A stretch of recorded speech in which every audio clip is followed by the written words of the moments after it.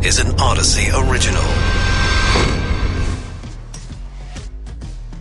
This is KNX In Depth. I'm Mike Simpson. And I'm Charles Feldman. Well, Serena Williams tells Vogue magazine she's evolving away from tennis after this year's U.S. Open. We'll take a closer look at the career and the life and the future for Serena Williams. We'll also look into what's next for former President Trump following an unprecedented FBI search of his Mar-a-Lago estate. And past school shutdowns due to COVID could make the transition from high school to college tougher than usual for incoming freshmen. Farms in Central and Northern California have another problem to worry about because of the drought. It's salty water. If you're a night owl, new paper explains why you should get to bed before the clock strikes midnight. And sounds like a horror movie premise, but spider corpse robots are real. We will tell you what they're doing. But what happens if you stay up past midnight? You turn into a pumpkin. Pumpkin, is that what happens? Mm-hmm. So scientifically proven. Okay. We start, though, with upcoming retirement of tennis star Serena Williams. With us is Rick Macci, longtime Hall of Fame tennis coach who coached Serena and her sister Venus when they were younger. And Doug Smith is with us, award-winning tennis writer and author of Whirlwind, The Godfather of Black Tennis, which is a biography of Dr. Robert Walter Johnson. Both of you, thank you for being with us. Rick, let's start off with you. Are you at all surprised by her comments in Vogue? No, listen, it's her terms. What an amazing career. She has a lot of stuff going on. She's a mother.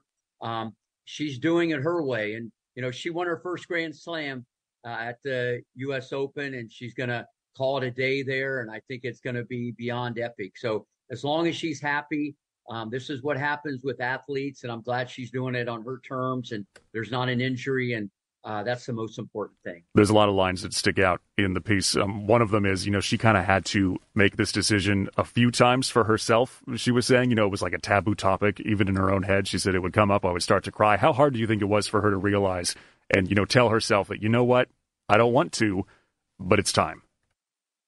No, listen, especially when you're going to go down as the greatest female tennis player ever to hold a racket. Serena's wired different. When you're at the mountaintop and you're going to go down as the GOAT, you got to understand you're one of the most brutal, intense competitors ever. And she loves the stage. She loves the competition. She loves the crowd. She's a performer, just like Jordan and all these others that are the best of the best. So this was very, very difficult. But at the end of the day, she's doing what she feels in her heart. And I'm very happy for her. Doug, how would you describe her career in tennis? I would say it's probably the only one that you can really say she was the best of her time. And even when you compare her to so many other generations, she still stands above them. I still believe that if she had learned serve and volley, she might have won even more Grand Slam titles, and I know that that's the only thing that really disturbs her now about not having the record. Margaret Smith Court still has that record, but she played during a time when you got by as the first round if you were seeded, and it was not open tennis. It was mainly amateurs during that era. Are there moments throughout her career that stick out to you today when you think about it, or some of the things that she, was dealing with off to the side, or, it happened in life? She had a C-section. She played through postpartum depression. I mean, she was playing through all of these things that she was dealing with. Well, yeah, the most thing that I recall so well about her was when Venus reached the finals of the U.S. Open, and she had to feel like this should be her. I watched Serena. She was on the sideline watching her big sister, do this.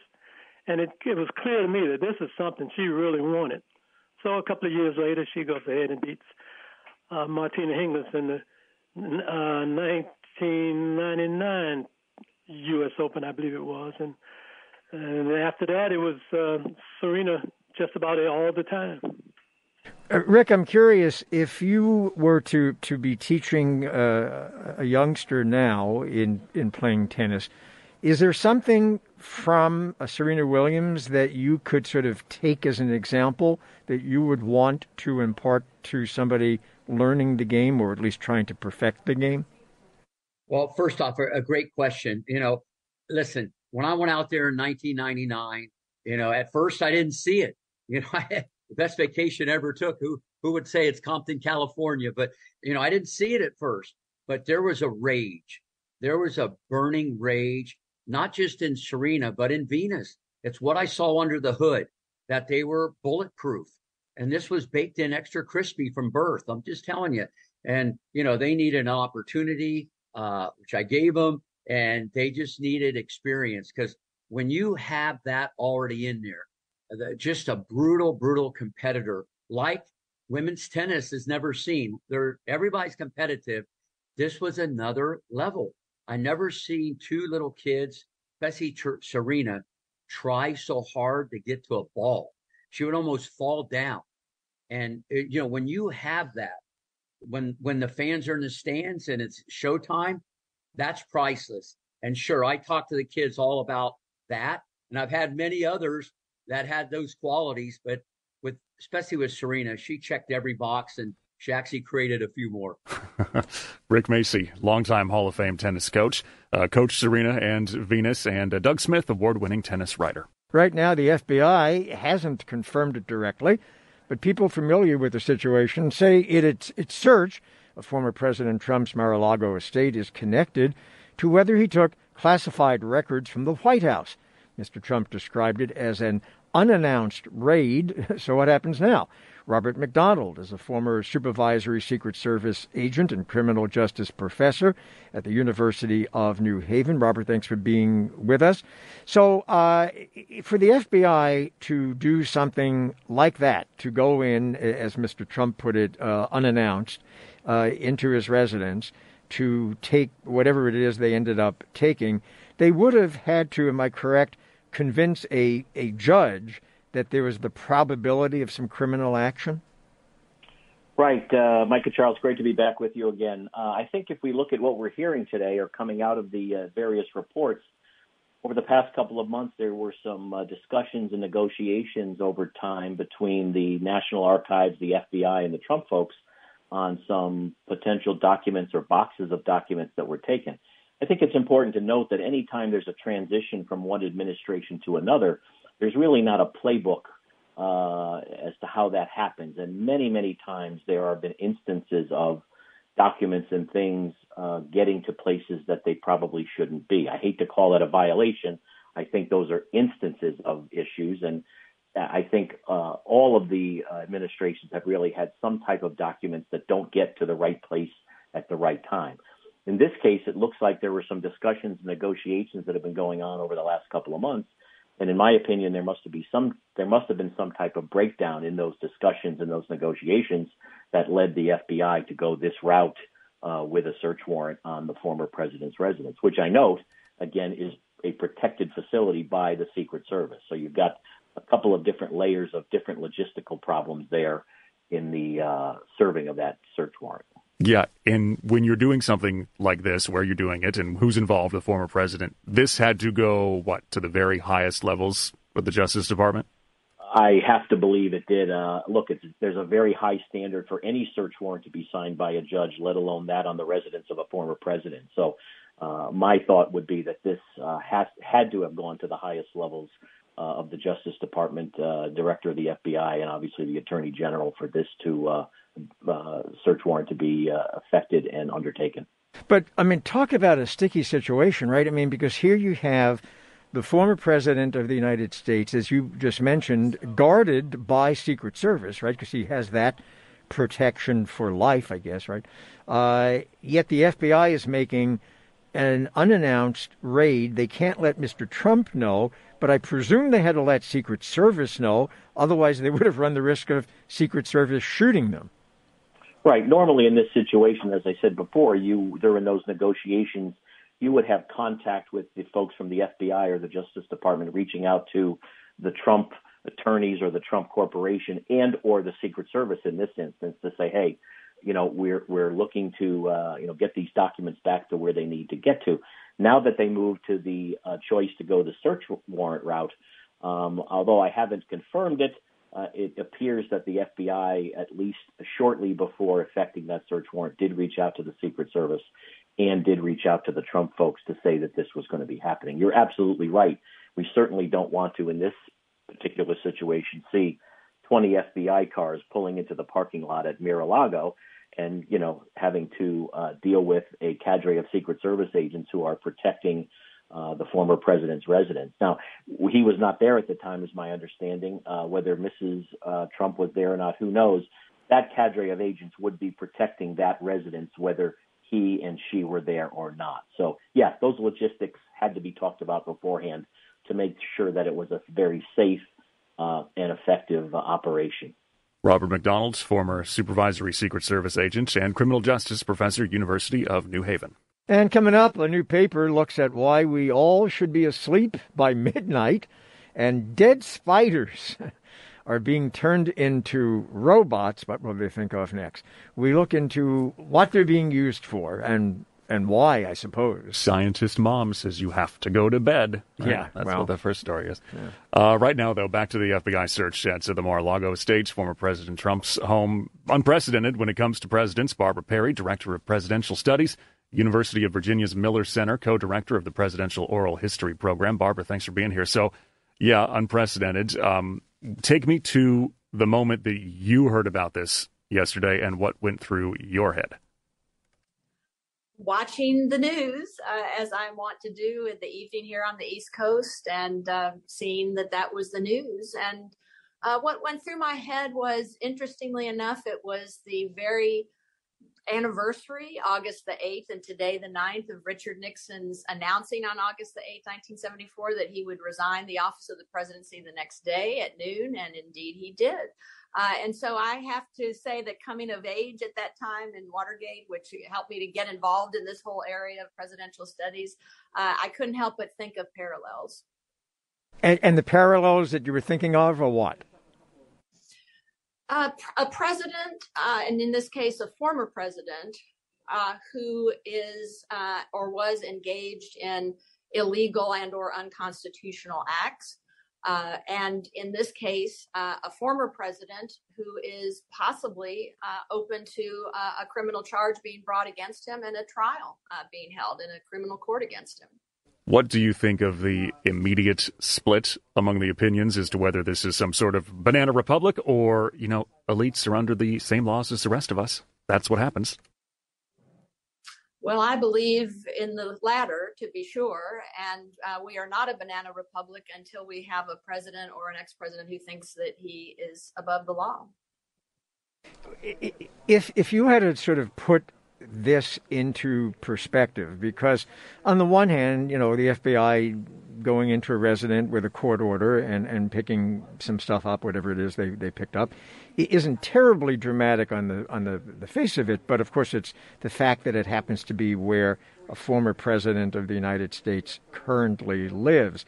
In the whole history of this country and all the presidents that we've had since day one, well, since George Washington anyway, how do you sort of put this in a certain context? Can you? Absolutely. And as you say, and as we're all saying, it is unprecedented to have the federal authorities led by the FBI with a valid search warrant that is started in the process of prosecution in the Justice Department and with U.S. attorneys, but has to be approved by what's called the third branch of government. That is a judge in the federal judiciary. So, yes, highly serious to arrive on the doorstep of an ex-president. Certainly is unprecedented. But then again, the presidency of Donald Trump was unprecedented. And in cases where we've had scandals, Nixon alone, aside from the break-in at Watergate and the conspiracies and the hush money and the cover-up, which all brought down his administration, there was then a major fight over what he could do with his papers. He wanted to take all of his papers with him, and that's why we now have what's called the Presidential Records Act that was passed by Congress shortly after Nixon left office in 1974 to try to prevent presidents from taking official documents with them. So that's one point to put it into historical context. The other is that typically presidential scandals, as in the Ulysses S. Grant administration or in the Teapot Dome scandal of Warren G. Harding, these were not the presidents themselves, but people in their cabinets or people in their cabinet departments who had been bribed and they were engaged in financial graft and corruption. The president, to be sure, has to take responsibility of that, but he himself was not involved in the scandals. In the case of Donald Trump, if indeed what they collected yesterday is a violation either of the Presidential Records Act or a violation of laws prohibiting the release or the taking away of classified documents or the destruction of official documents, then it's the papers themselves or the lack thereof that becomes the crime. And this president himself is implicated, not just somebody in his cabinet or an advisor. Barbara Perry, Director of Presidential Studies, University of Virginia's Miller Center. This is KNX In Depth with Mike Simpson. I'm Charles Feldman. The colleges around here and the rest of the country starting to welcome freshmen to campus. Concern, though, among education experts that this year's freshman class could struggle more than usual when it comes to the classroom. And it's all because of the COVID shutdowns and remote learning that took place the past couple of years while these freshmen were in high school. The experts say remote learning set many students back, especially Black and Latino students. Elma Rodan is Executive Director of Communities in Schools, Los Angeles. And Tyrone Howard is an education professor and director of the UCLA Pritzker Center for Strengthening Children and Families. Both of you, thanks for being with us. Elma, let's begin with you. During the whole pandemic, when schools were having remote learning, there were various reports about whether students were getting what they needed, and sometimes we talked to experts who said they were, and often we talked to experts who said they weren't. Is it the case that it turns out that they just weren't getting what they needed? Hi, yes. I think the answer is that education was inconsistent, that some schools were ready to take on virtual learning and teachers were able to adapt faster than in other schools where students didn't have computers at home, didn't have access to quality internet. And we know that there are different types of learners. While some students can sit in front of a computer and absorb information, there are many who are hands-on learners or need to be in front of an instructor. And it took the systems a really long time to figure out which student fell into what category. The other thing that affected students was economic conditions. So we saw that a lot of students were compelled to take on jobs to help their families or were forced to leave school altogether to take on full-time work to take on the financial burdens of the home. So what are some of the things you worry about with this class in particular? Because you go to college and you get past the early stuff where some of it is what you may have learned in high school, and then most of it is new after that. So would they be okay on that front? Well, I think that colleges need to slow down a bit and not expect for things to go back to normal. Normal is not what these students understand anymore. I think in addition to the learning, students are finding themselves with more financial burdens, where before the families may have had modest savings and would be able to contribute to some of the costs or purchasing a laptop or things that the student would need once they set foot on campus.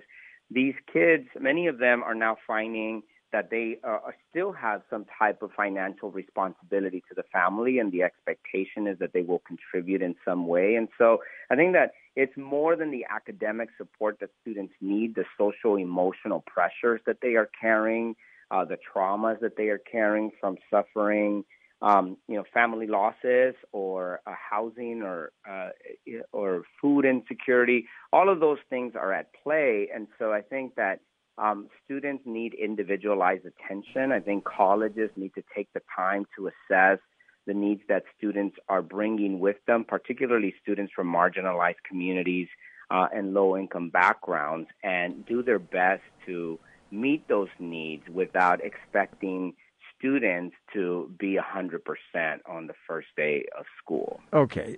Tyrone, so Elmer is saying that colleges can't sort of presume that everything is normal, that they have to make concessions to the fact that many of the students entering in their freshman years are not going to be up to par, not the way previous students may have been.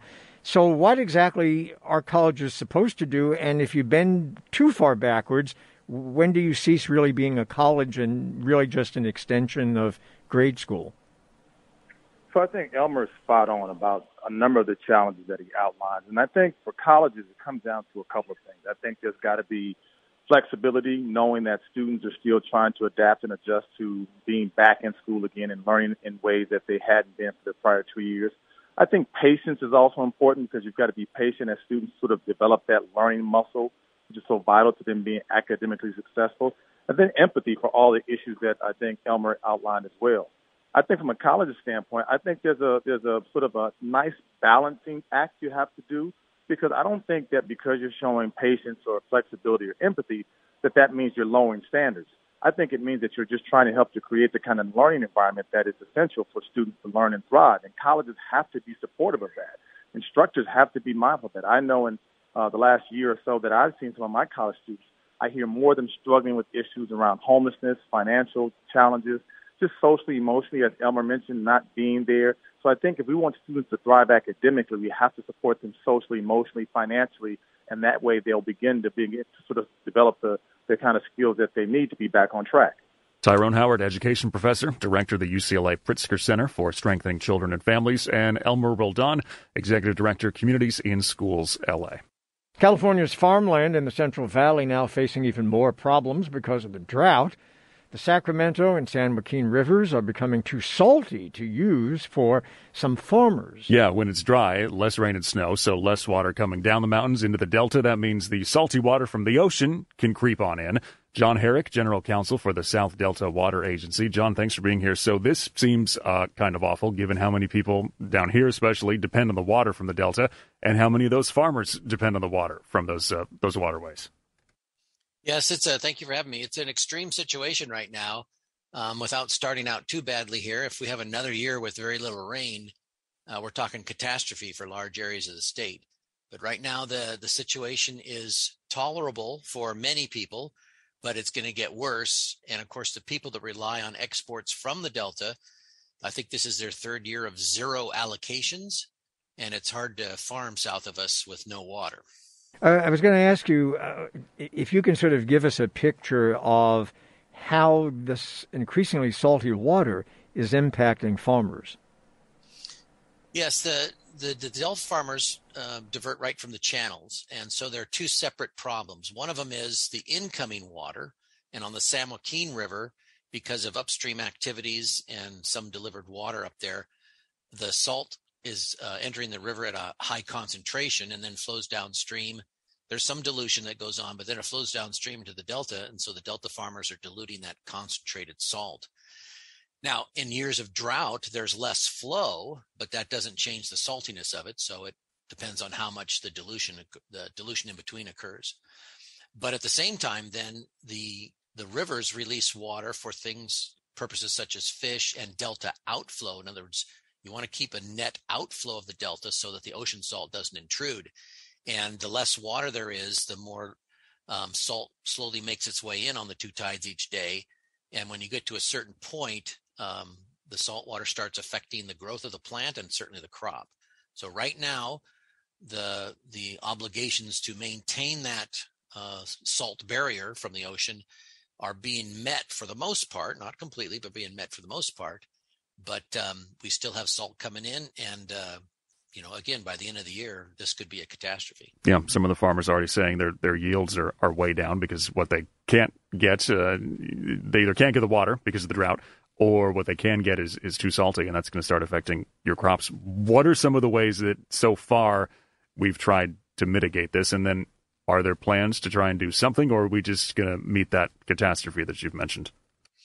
Well, that's the key question. And I'm a small player in this, but I've tried to ask the state and federal projects to run computer models to see when we might lose control of the delta. And losing control of the delta means there's not enough water in the upstream reservoirs to make releases to repulse the salinity. And they haven't done that yet. I think they've done it, but I don't think they want to show that to the world yet, just because it might be that bad.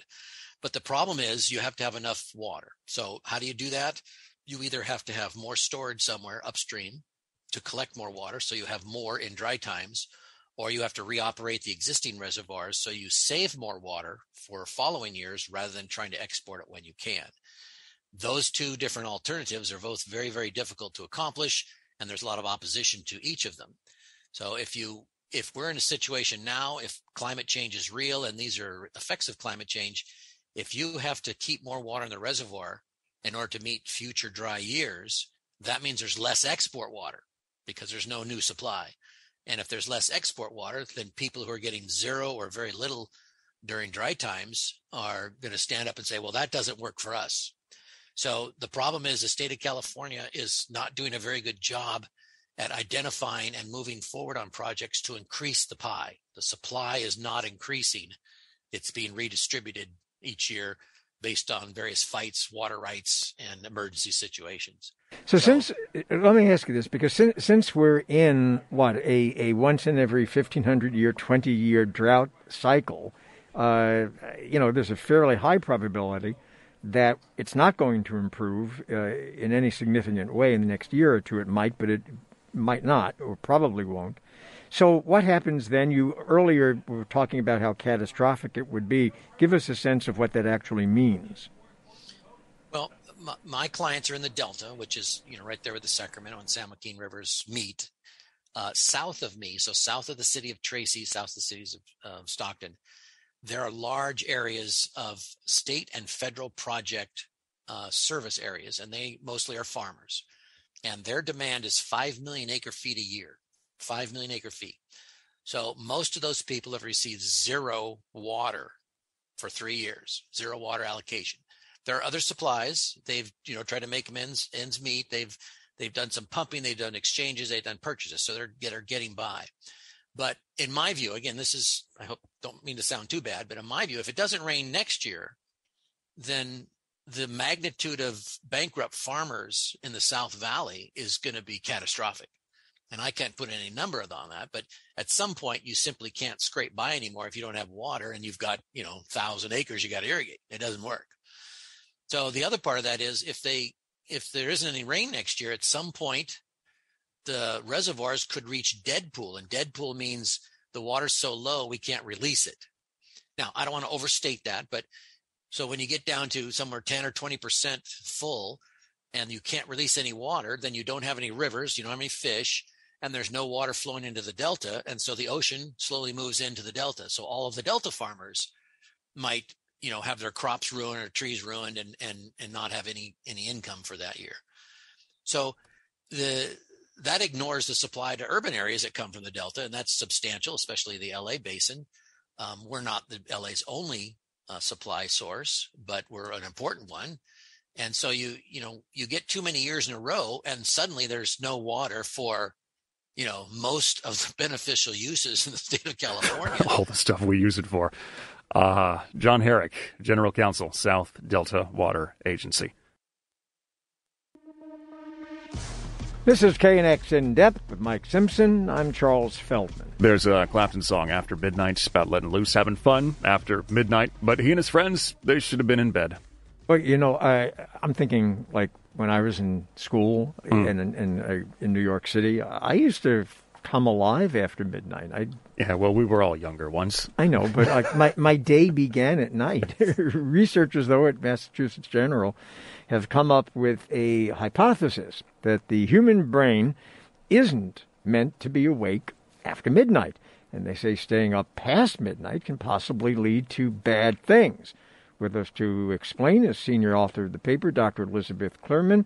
She's an investigator in the Department of Neurology at Massachusetts General Hospital. Doctor, thanks for being with us. Well, I like I said, I used to stay up and begin pretty much my life after midnight, and I guess I survived. What's the problem after midnight?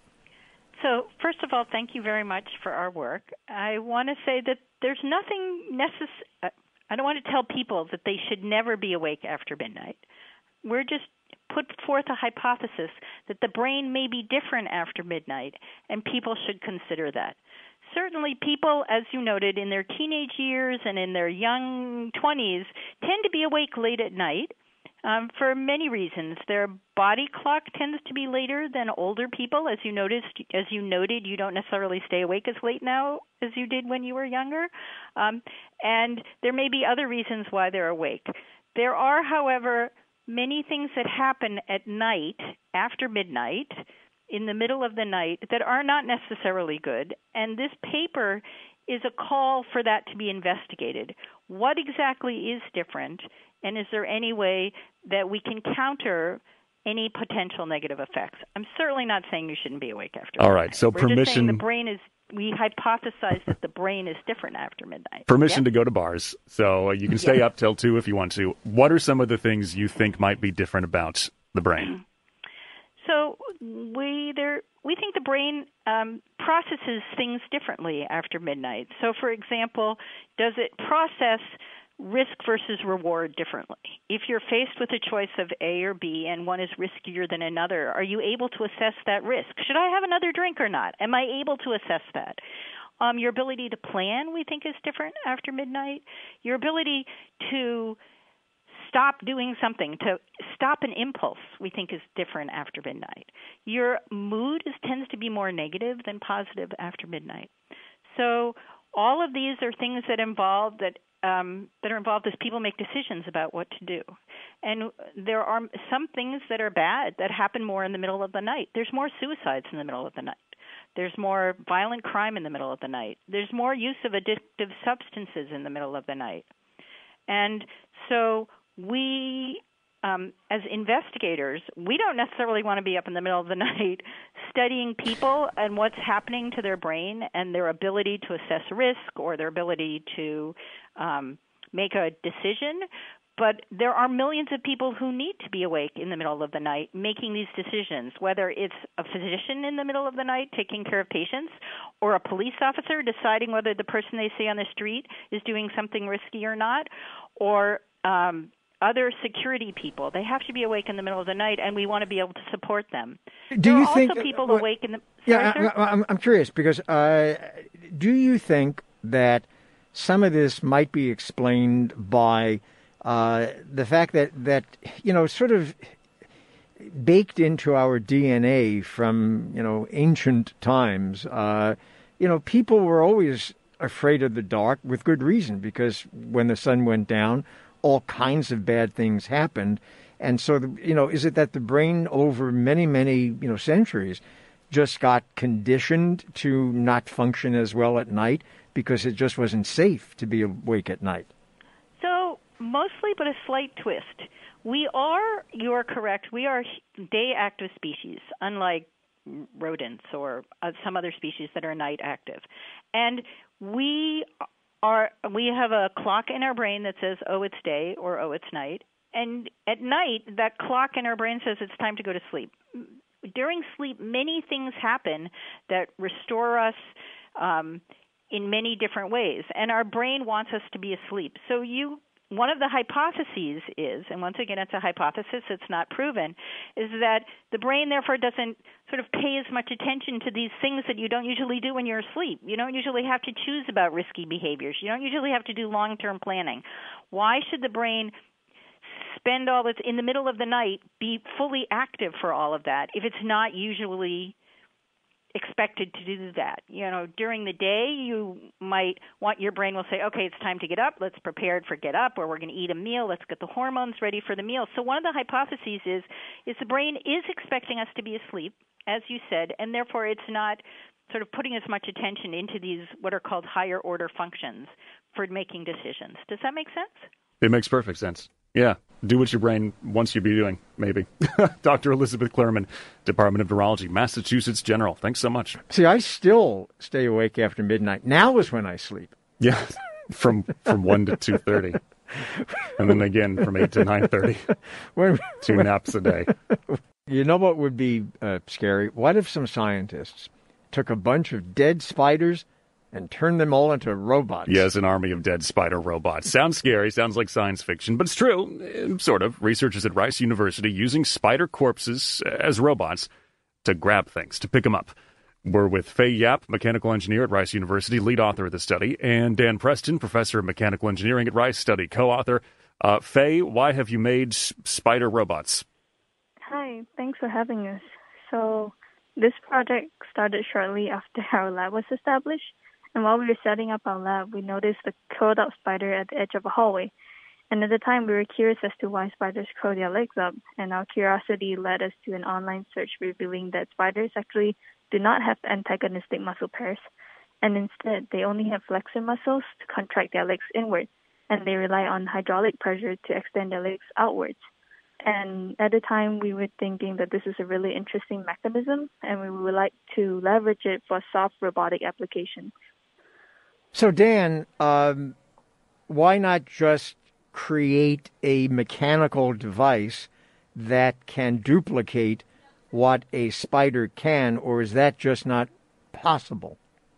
Yeah, definitely it would be possible with today's technology to make these small-scale grippers, but the beauty of this work, we believe, really comes from its simplicity. So nature basically provides a biotic material, that's in this case the inanimate spider's body, that's capable of acting like this gripper. All we have to do is tap into its internal hydraulic system to use it as a gripper with no other fabrication steps required. So for people driving around trying to understand this, the spiders, and now they're dead, they die and then their little 8 arms go inward. Those are kind of like little claw machines when we're getting a teddy bear out of the thing, right? And you pay a quarter and you can never grab it. That's how they grab stuff, and you're finding a way to manipulate that once they're not even around anymore?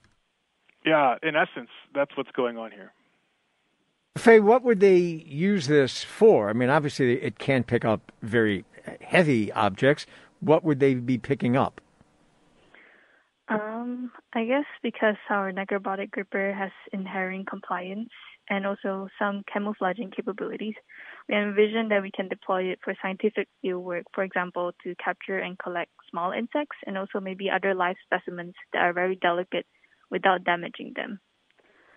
So what's the work that is now required to make that sort of thing happen? I guess one thing that we could look at is to study the durability of our gripper. So currently in our work, we show that after about 1,000 cycles, the neck robotic gripper starts to have some mechanical degradation. So one of the things that we're looking into in the future is to study how different polymeric coatings can prolong the lifetime of our neck robotic gripper. So, Dan, does this work with any dead spider, or does it have to be a particular kind of spider? Go around and start poking them? Yeah, no, I mean, does it... Yeah, we so far at our work only used wolf spiders that we obtained from a biological supply company in order to keep things well controlled for this more sort of scientific inquiry into how this works. But we don't see any reason why this wouldn't work using any sort of spider as the source biotic material. Okay, so we would be replacing tiny mechanical grippers that we build ourselves to build stuff, and we'd be using the spider legs instead, theoretically? Yeah, so certainly that is one of the options we see for this work in the future, at least in certain applications where the fragile handling is important and the ability to really pick up incredibly heavy things is not that important. So I have a question because I can... You're not picking up concrete blocks with the spider legs. Right. No. But I could almost see some emails before they're sent. Do the spiders...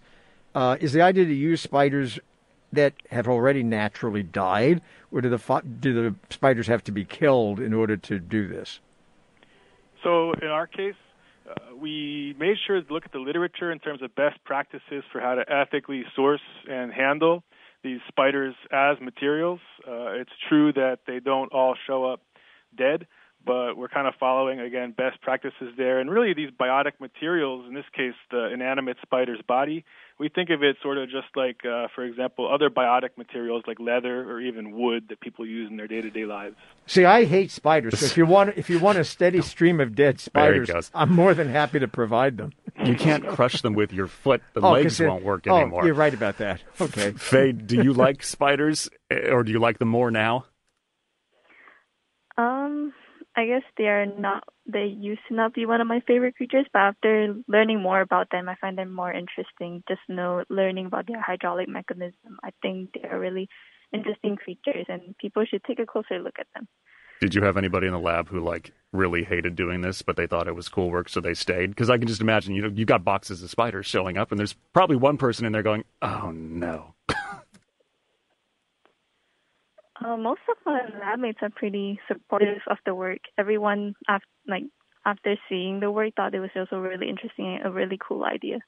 I mean, Dan, what about you? Do you feel the same? I mean, did you like spiders before, or are you in my camp? I despise them. Well, I still really don't feel that great when a spider shows up around my house, but showing up for work, you kind of flip a switch in your head and get ready to get down to business. So that's what it was like. This is a work spider. Yeah, I was going to say, so it's not a home spider. So long as the spider is an employee, it's okay. Yes, a little tiny badge. Yeah. Here to help. Dan Preston, professor of mechanical engineering, Rice Study, co-author, and Fay Yap, mechanical engineer at Rice, and lead author of the study on the robot spiders. Wait until HR hears about that. What? Employee spiders. Yeah, well, little tiny badges. As long as they scan that key card, they'll be fine. All right. More in depth tomorrow, right? Yeah.